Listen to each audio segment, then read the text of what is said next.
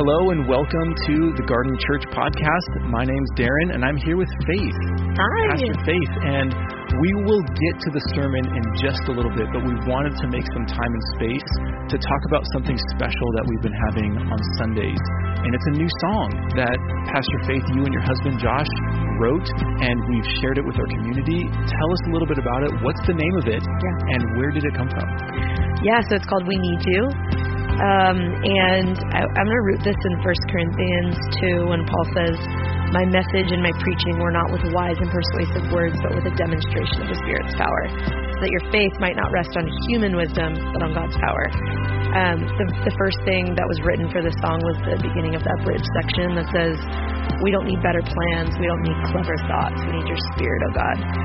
We don't want the wisdom of man. We want a display of God's power, which is really what the world needs.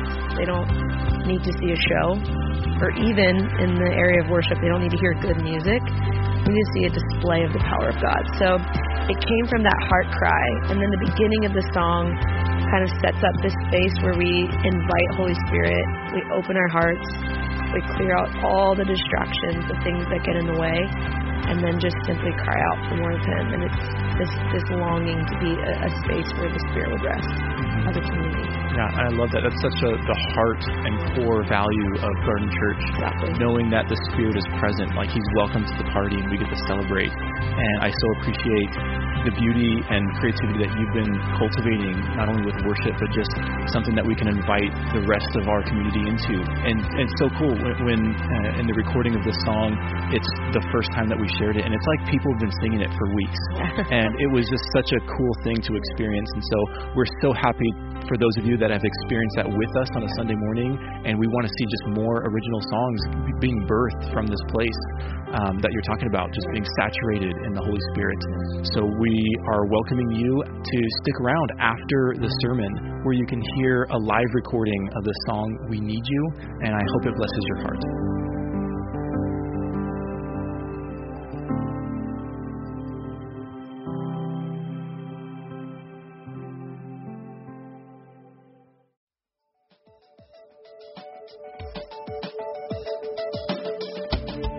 Welcome to the Garden Church podcast. The following message was previously recorded at the Garden Church in downtown Long Beach, California.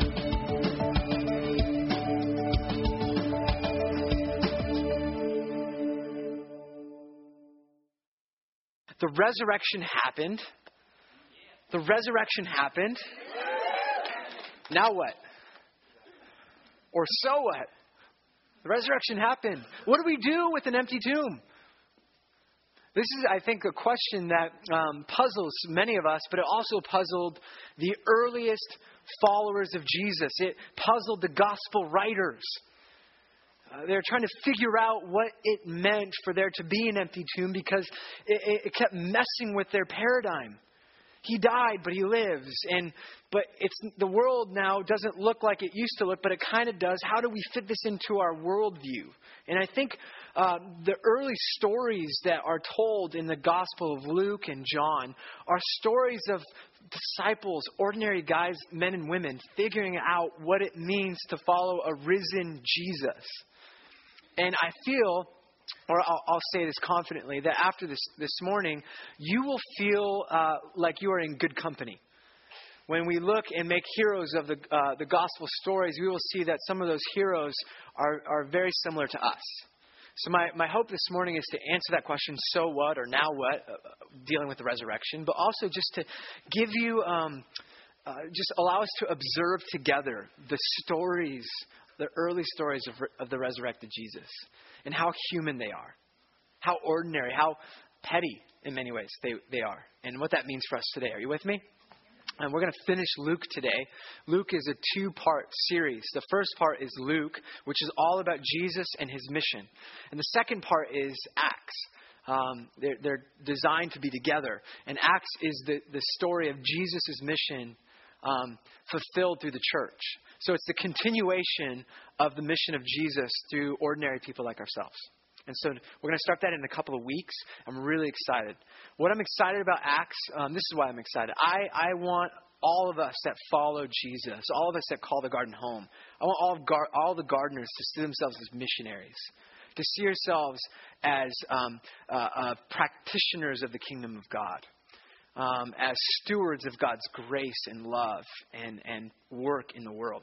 And that's what Acts is about. Ordinary men and women filled with the Holy Spirit, empowered to live on mission wherever they go until the ends of the earth. So we're gonna do that together. What an adventure that will be, huh? Am I the only one excited this morning? I mean, 9:15 was awake. You guys are way more caffeinated. We have so much to do right now. So we're in the book of Luke. We're going to finish it. So if you have a Bible, go to the book of John, because we're going to start there, and we'll go back to Luke. So we're starting to look at some of these early stories. John chapter 20, and we're going to start in verse 1. So this is John's account of the resurrection. Early on the first day of the week, while it was still dark, Mary Magdalene went to the tomb because the men were sleeping, and saw that the stone had been removed from the entrance. So she came running to Simon Peter and the other disciple, the one Jesus loved. Okay, time out real quick. John is writing the Gospel of John, right? But it was a literary device in the first century that if you were in the story and you were writing the story, you wouldn't actually use your name. You would come up with another way to refer to yourself, a very humble way to refer to yourself. So for John, he chose this great title, the disciple, the one who Jesus loved. And what's great about this is he wrote this. This was the last account of the Gospels. All the other Gospels were written before his. So all the other disciples were dead.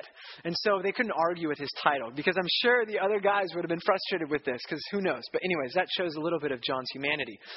So she runs back, tells Peter and John, they have taken the Lord out of the tomb, and we don't know where they have put him. So Peter and the other disciples started for the tomb. So they started for the tomb. Catch this story.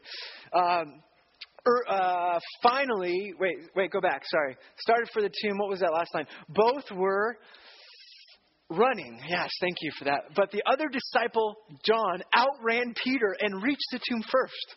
Okay, catch that?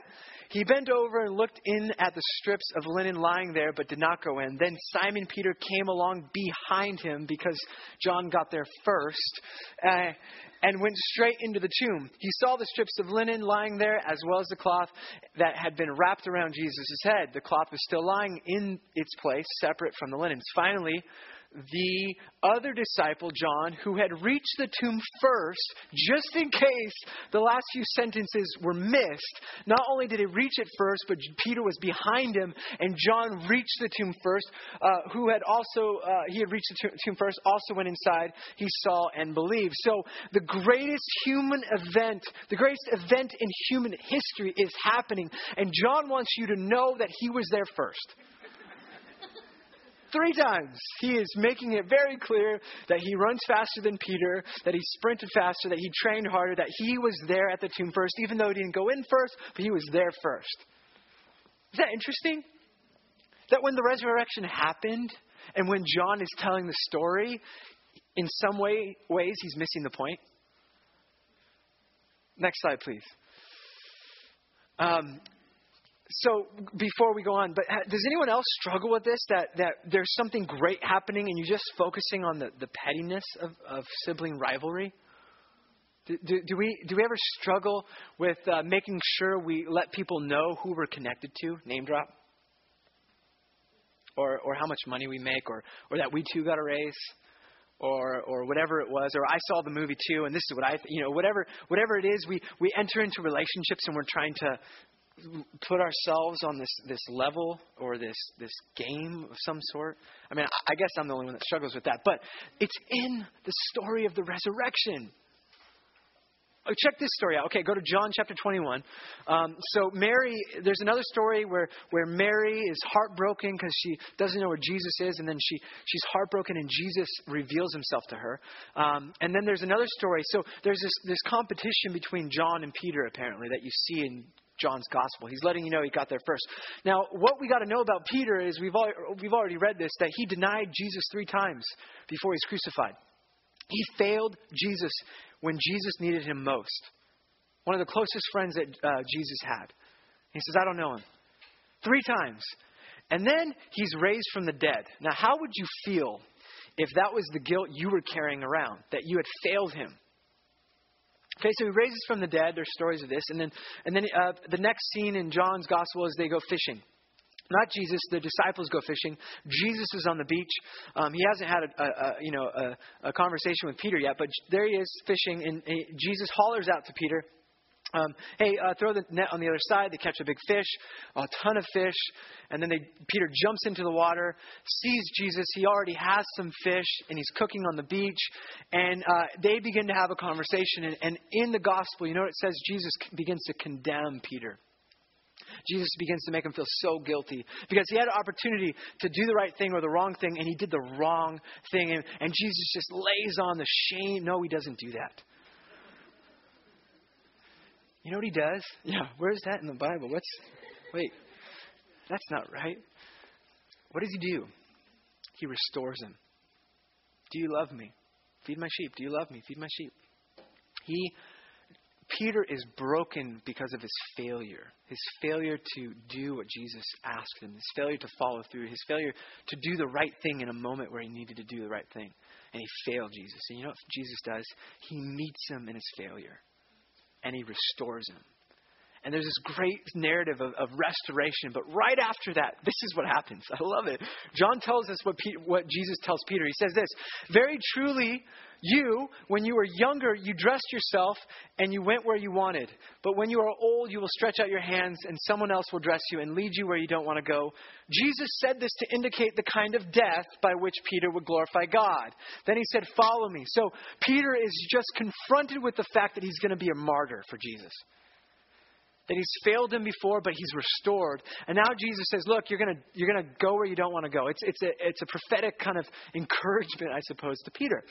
And so actually, what happens is Peter dies on the cross upside down because he didn't want to die the same way Jesus died. That's how the story goes. But right after he's confronted with this, check out what's in the next story. Peter turned and saw that the disciple whom Jesus loved, John, was following them. When Peter saw him, he asked, "Lord, what about this guy? How's he going to go?" In other words, how's John going to die? And Jesus answered, "What is that to you? Follow me." That in a moment of great kind of information and conviction, Peter is concerned with John. Peter compares himself to John. Peter wants to know what's going on with the other guy. Do any of us struggle with what about him or her? Or maybe the question is, why do they always get those things? Why does she always get the nice clothes? Why does he always get the raise or the job offer? Of course it gets to happen to them. Look at their life. Of course. That's what we do. We compare ourselves. They have way more Facebook followers. Or whatever it is for you. They have way more Instagram followers. We don't do this. Pastors don't do this. We don't go on Facebook and see how many people got baptized at other churches. Nobody does.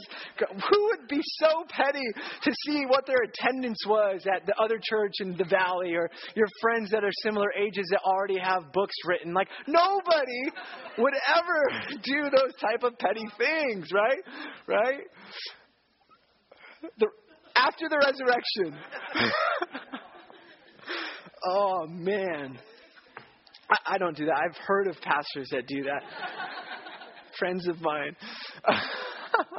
After the resurrection, Jesus' closest friends and followers are struggling with comparison, with sibling rivalry, and missing the point.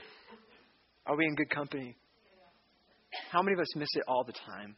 How many of us go on Facebook and compare ourselves to others? How many of us have friends that follow Jesus that we just wish, that something could go wrong in their life? Let's be honest. That's what we do. We're so petty. But so are they.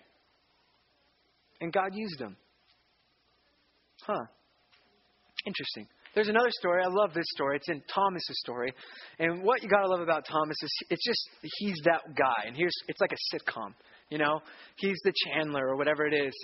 It goes like this. Now Thomas, this is John 20. Now Thomas, also known as Didymus, was one of the 12, was not with the disciples when Jesus came. So Jesus comes to the 11, except for Thomas. Okay, so apparently when Jesus showed up, Thomas was out to Chipotle, or he's getting food. Like, it's like your friends are having a gathering, they're sitting down at the restaurant, and Bono walks into the room, says hi, and walks out, and you were in the restroom or something, and you're like, what? Where'd he go? And you can't find him, he's gone. So this happens to Thomas, but it's with the resurrected Jesus. And so the other disciples say, we have seen the Lord. He's been raised from the dead. And Thomas says, unless I see the nail marks in his hands, and put my finger where the nails were, and put my hand into his side, I will not believe.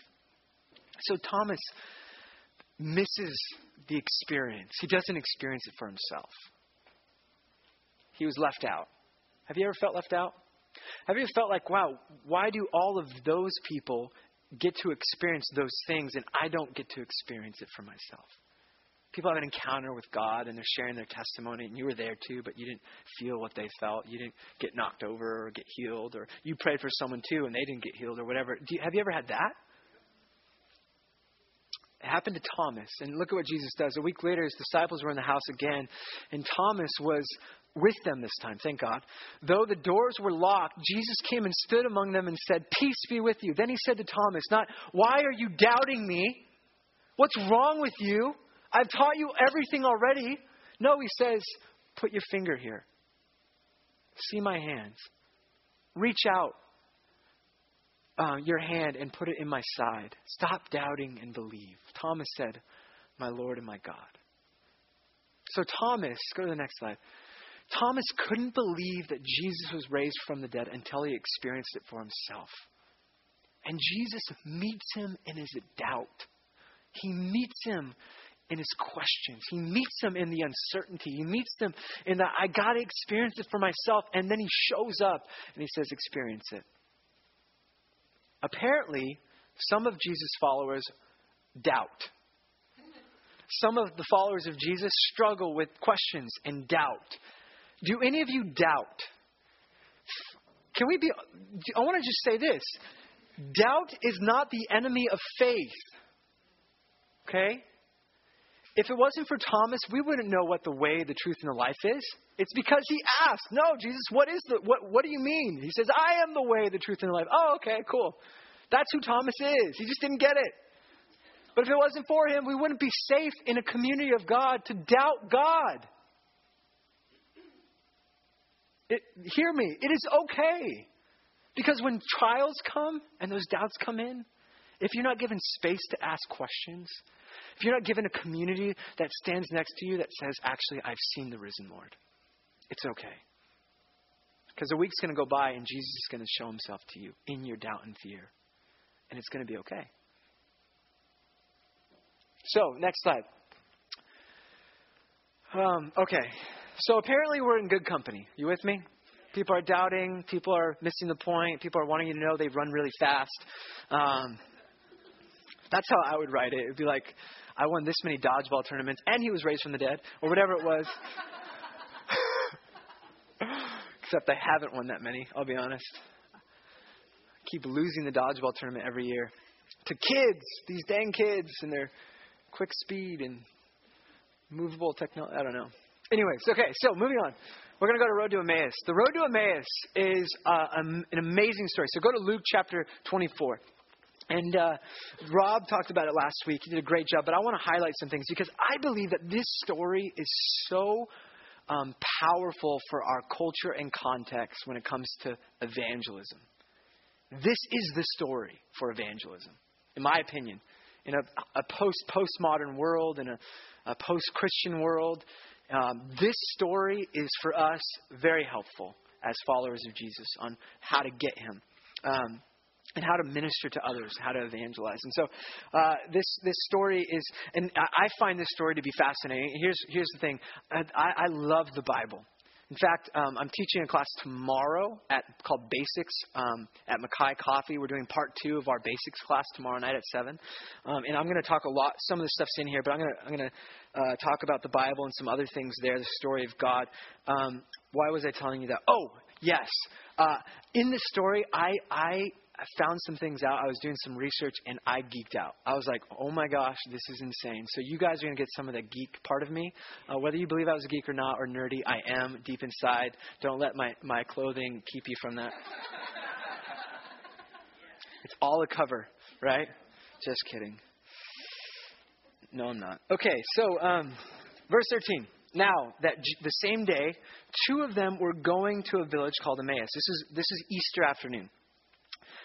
About 7 miles from Jerusalem. They were talking with each other about everything that had happened. As they talked and discussed these things with each other, Jesus himself came up and walked along with them. But they were kept from recognizing him. He asked them, "What are you discussing together as you walk along?" They stood still, their faces downcast. One of them, named Cleopas, asked him, "Are you the only one visiting Jerusalem who does not know the things that have happened there in these days?" It's like, how are you the only one that doesn't know this is happening? Jesus says, "What things?" "About Jesus of Nazareth," they replied. "He was a prophet, powerful in word and deed before God and all the people. The chief priests and our rulers handed him over to be sentenced to death, and they crucified him." Listen to this. "But we had hoped that he was the one who was going to redeem Israel. And what is more, it is the third day since all this took place. In addition, some of our women amazed us. They went to the tomb early this morning, but they didn't find his body. They came and told us that they had seen a vision of angels who said he was alive. Then some of our companions went to the tomb, John and Peter, who sprinted, and found it just as the women had said, but they did not see Jesus." So the story of the road to Emmaus is this. You have two disciples walking home to Emmaus. And they're a married couple. We know that Cleopas was married to Mary. And so we know that because of John chapter 19. So a married couple is walking home. And as they're walking home on that slow kind of journey back, Jesus is disguised himself, or they don't recognize his resurrected body until the end of the story, which doesn't have too much significance apart from the fact that either it's part of the story that they were just focused on what they were focused on and they didn't recognize him until he breaks bread, or that there's something different about the resurrected body of Jesus. Don't speculate too much on that. The point of the story we'll get to the end and what happens. It's powerful. But they're walking along, and Jesus begins to discuss things with them, and they tell him about verse 21. This is what kind of reveals. They're downcast, and it says, "We had hoped that he was the one who was going to redeem Israel." Here's the deal. They're revealing to Jesus that, even though they don't know it's Jesus didn't meet their expectations. They're in despair because Jesus was a wannabe Messiah. How do we know that? Well, in the first century, wannabe Messiahs die. In fact, many would-be messiahs died before the time of Jesus. Simon the Star, Judah the Hammer. These are all clever names of messianic figures that lived before Jesus that did what they expected messiahs to do. They rallied troops in an army, and they purified the temple. They kicked out the enemies of Israel, and they had a military victory in Jerusalem. And where does that come from? Well, it comes from this statement, verse 21. We had hoped he was the one who was going to redeem Israel. Deep into the thought, deep into the life of Cleopas and Mary and so many Jewish individuals and people in the community in the first century was the idea that God would one day redeem Israel. The story is, in Exodus, God makes them a nation and a people. We know this, God frees them out of Egypt and makes a covenant with the people of Israel. And they become the people of God. And they're to live in a way that represents God on earth. And then the judges come on. And then they eventually have a king. And then a king named David establishes Jerusalem and Israel, fortifies the city, fortifies Israel as a land, and it has a great conquest against the enemies of Israel. And he obeys God. He's a man after God's heart. He has a son named Solomon, and he builds a temple. And the temple is where God's presence rested. But the people of Israel continue on, and they don't follow God's way. They are exiled. They are kicked out of Jerusalem. And the prophets in exile begin to dream of a time when God would redeem Israel. And it doesn't happen the way they thought it would. So for hundreds of years, the Israelites are expecting a Messiah figure like David who would come with an army and a sword and defeat Israel's enemies. And Cleopas and Mary are walking home as followers of Jesus, expecting that Jesus was going to do this, but he died on a cross. They miss it. What are they doing? They're living in the wrong story. Go to the next slide. So this is what happens. Let's keep going. It's going to answer our question. He said to them, this is Jesus now, how foolish you are and how slow to believe all that the prophets have spoken. Did not the Messiah have to suffer these things and then enter his glory? And beginning with Moses and all the prophets, he explained to them what was said in all the scriptures concerning himself. What was said in all the scriptures, what was concerning Jesus.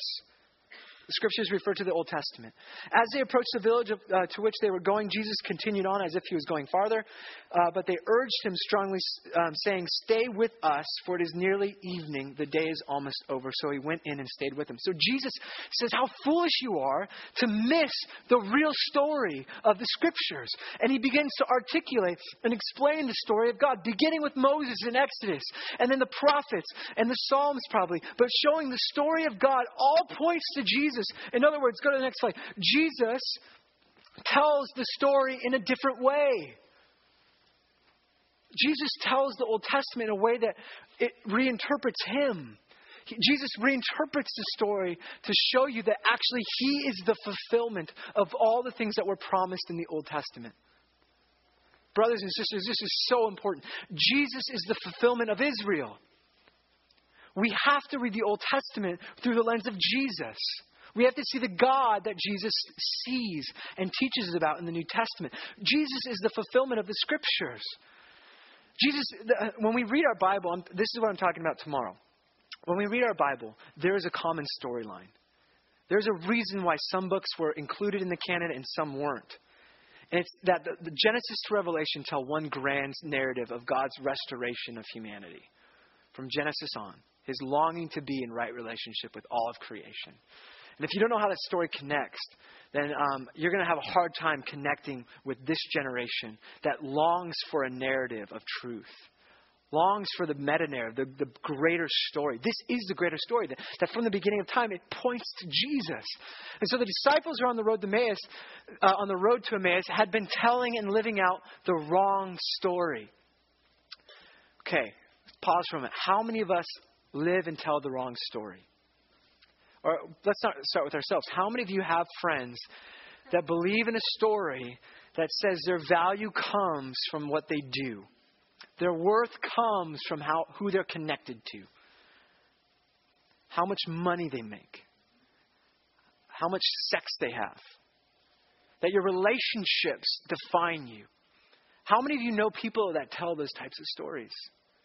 Stories that if you followed it through end in despair. We have friends and family members that need to be told the better story. That need to be shown a different story.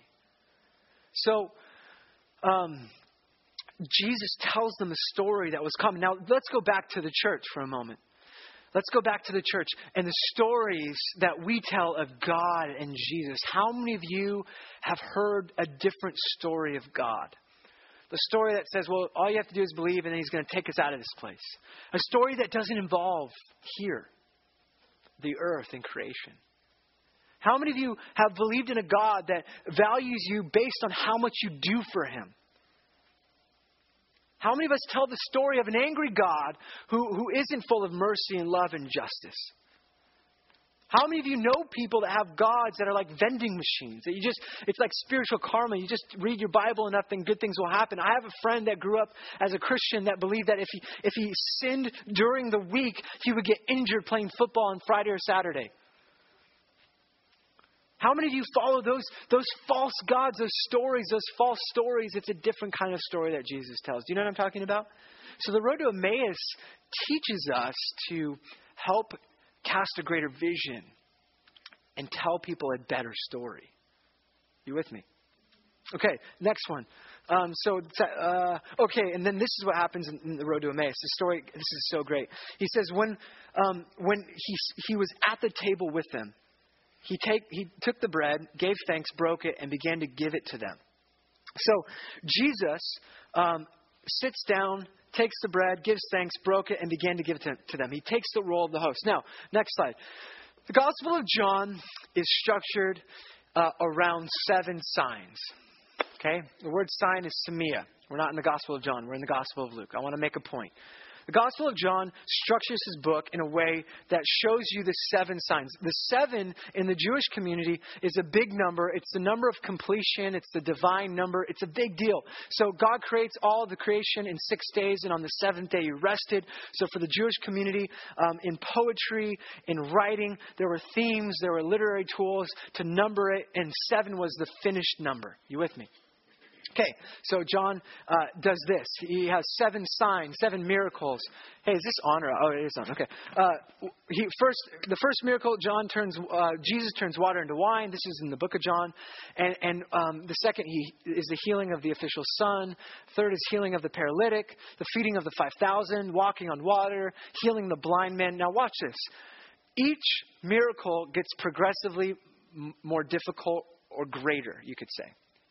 Right? So walking water into wine, okay, that's cool. But healing the official son, and then paralytic, feeding 5,000, walking on water, healing a man born blind, and then raising Lazarus from the dead. That's a 7th sign. You with me?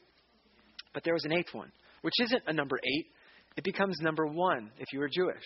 It becomes the beginning of something new. And you know what that was? The resurrection of Jesus in the Gospel of John. And you know what that means? This is John's way of saying, go to the next slide, please. Something new is going on. New creation. Wink, wink, nudge, nudge. That's what he means through the literary tool, that something new is happening. That the resurrection of Jesus is the beginning of new creation. You with me? Well, Luke, go to Luke. In the Gospel of Luke, Jesus eats a lot of food. I just wanted to put that in the PowerPoint. I thought that was good. In the Gospel of Luke, Jesus eats a lot of food. And if you like food, you're in good company with Jesus, because he does a lot of that. But in the Gospel of Luke, he structures his book around meals. Okay? 7 meals to be exact. And here they are. So the party at Levi's house with a bunch of tax collectors, dinner with Simon the Pharisee, hospitality at Mary and Martha's house, dinner at another Pharisee's house, a Sabbath meal in chapter 14. He eats with Zacchaeus. And then the 7th and final meal is the Lord's Supper. You with me? So the Lord's Supper is where Jesus takes the Passover meal, a central symbol of the Jewish faith and religion, and makes it about his mission and ministry, and institutes it for the church to, whenever we gather and eat bread and drink wine or juice, we do it in remembrance of the mission that Jesus had, the cross and the rest, and the new covenant he gives us. But that's not the last meal. We have Jesus breaking bread, taking the role of the host and eating a meal with the disciples. Breaking bread on the road to Emmaus is the 8th meal, or the first meal of the new world. Go to the next slide, please. The table is so symbolic in the Gospel of Luke. Remember, we've talked about this. The table represents the mission of God. It represents the mission of God for the inclusion of the outsider, the marginalized, the broken, the sinner, the least, the last, the lost, the addicts, the tax collectors, the worst kinds of sinners. God's mission is for them. Jesus dines with them. Dining and eating meals together in the Jewish community is a symbol of the extension of forgiveness and wholeness, or shalom, between parties. So for Jesus, this is a big deal. And for Luke, this is a big deal. He's letting you know. Go to the next slide. Luke is wanting you to know that Jesus is repairing the world. He is renewing all of creation. And he's doing this by taking and blessing and breaking and giving bread. What does that all mean? Go to the next slide. The resurrection involves this world, this city, this neighborhood being renewed. The action takes place here. It's so important. Jesus doesn't come to save us out of this world so that we're one day zapped and going somewhere else. He comes to use us, fill us with the Spirit to renew this place.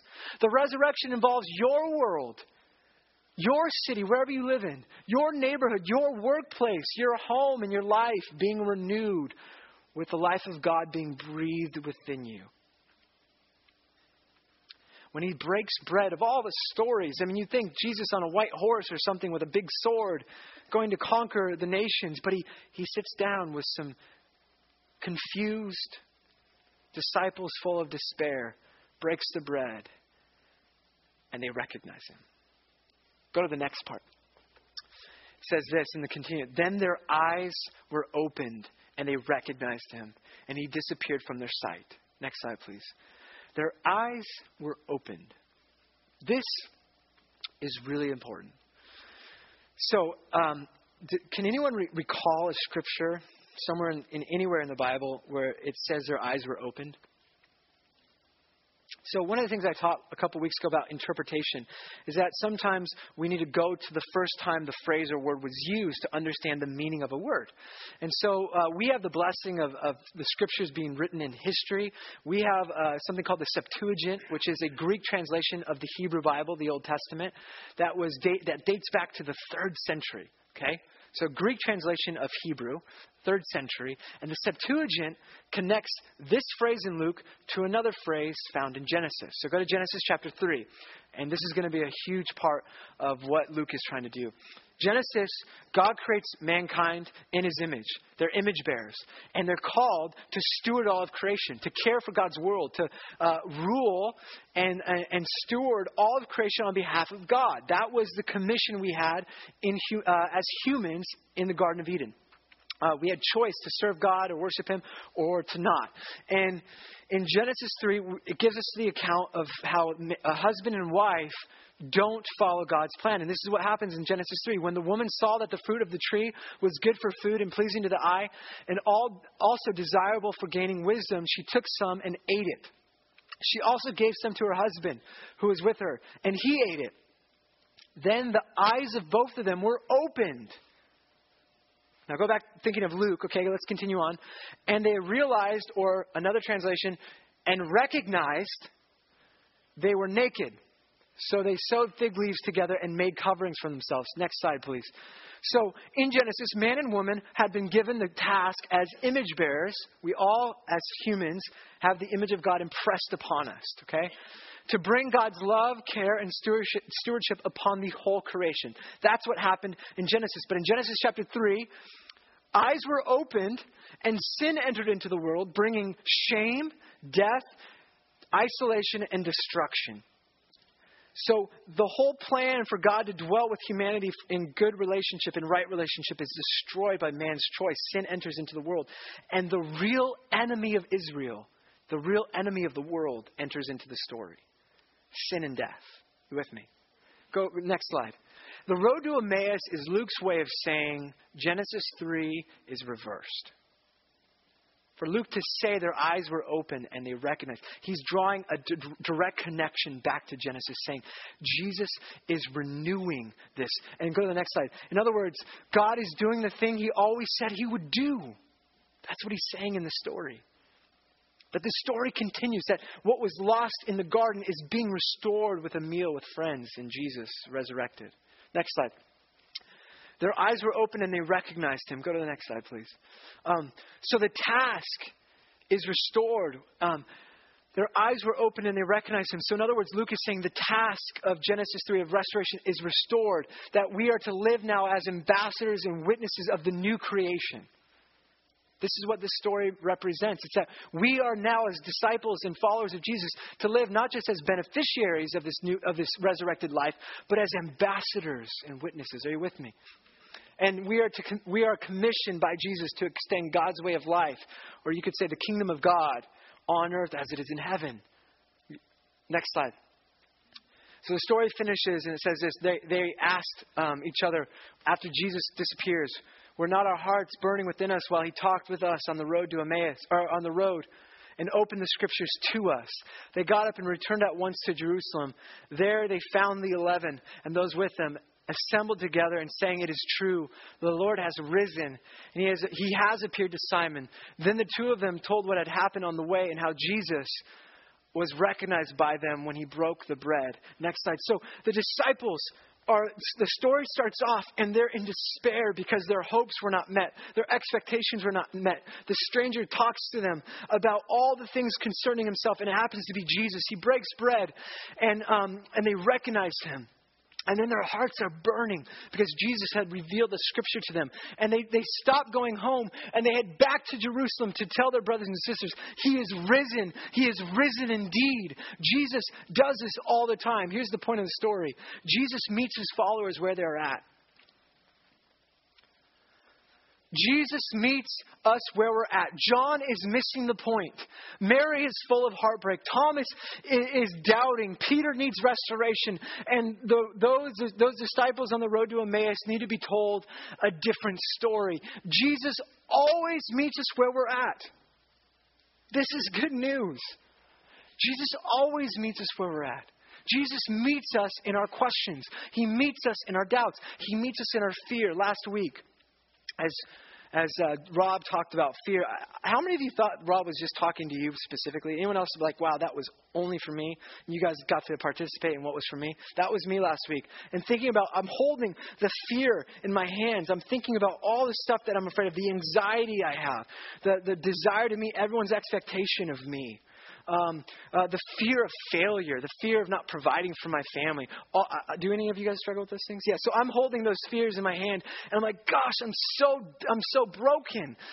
This is going to take so much work, and Jesus, there's no way I can do that. And the Holy Spirit just promptly says, yeah, it's not for you to do, it's for us to do. We're going to do it together. Because Jesus meets us in our despair. He meets us in our fear. He meets us in our sin. He meets us in our addictions. He meets us in our isolation, in our anxiety. He meets us there and moves us forward. He is not a God that says, get your act together and come to me. He says, come to me and we'll sort through the mess.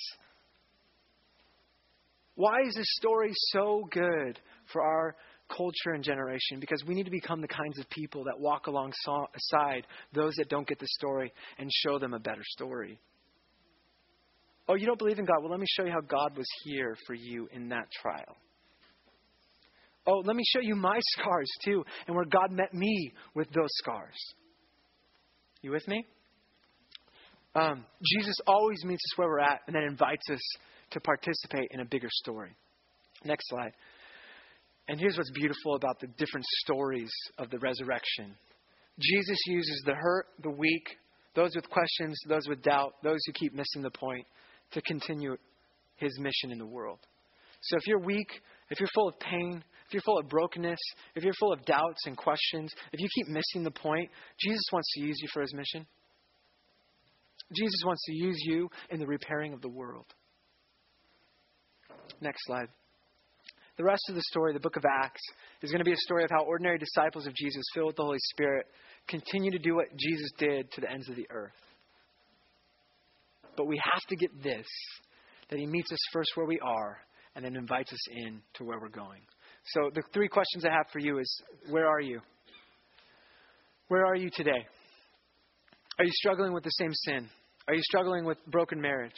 Are you full of questions and doubt? Are you just coming back to Jesus from a life of kind of wandering away like the prodigal? Where are you? Are you struggling to find your identity because you've lost a job and you haven't been able to find another job? Are you struggling because you found your worth in your relationships and you're realizing right now that that's where your value and worth comes from, and God wants to meet you there? I don't know where you are, but the next part is, where do you need Jesus to meet you? Where do you need him to meet you? And then what is he inviting you into? I believe that so many of us are afraid to step into what Jesus is inviting us to. And it's so significant and it's so powerful. It's like Jesus wants us to become a missionary to the stay-at-home moms that we're friends with. Jesus wants us to be a missionary to the students that we connect with at school. Jesus wants us to be a practitioner of the kingdom of God as a teacher of kindergartners. And we need to be awakened to that reality and that story. So where are you today? Let's pray.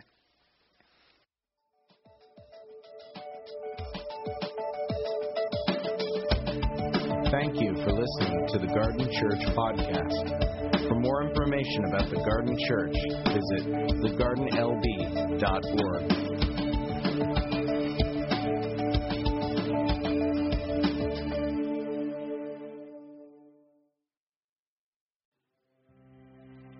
Our hearts are open.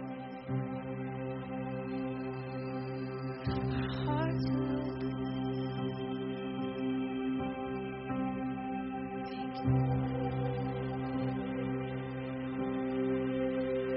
You are invited, our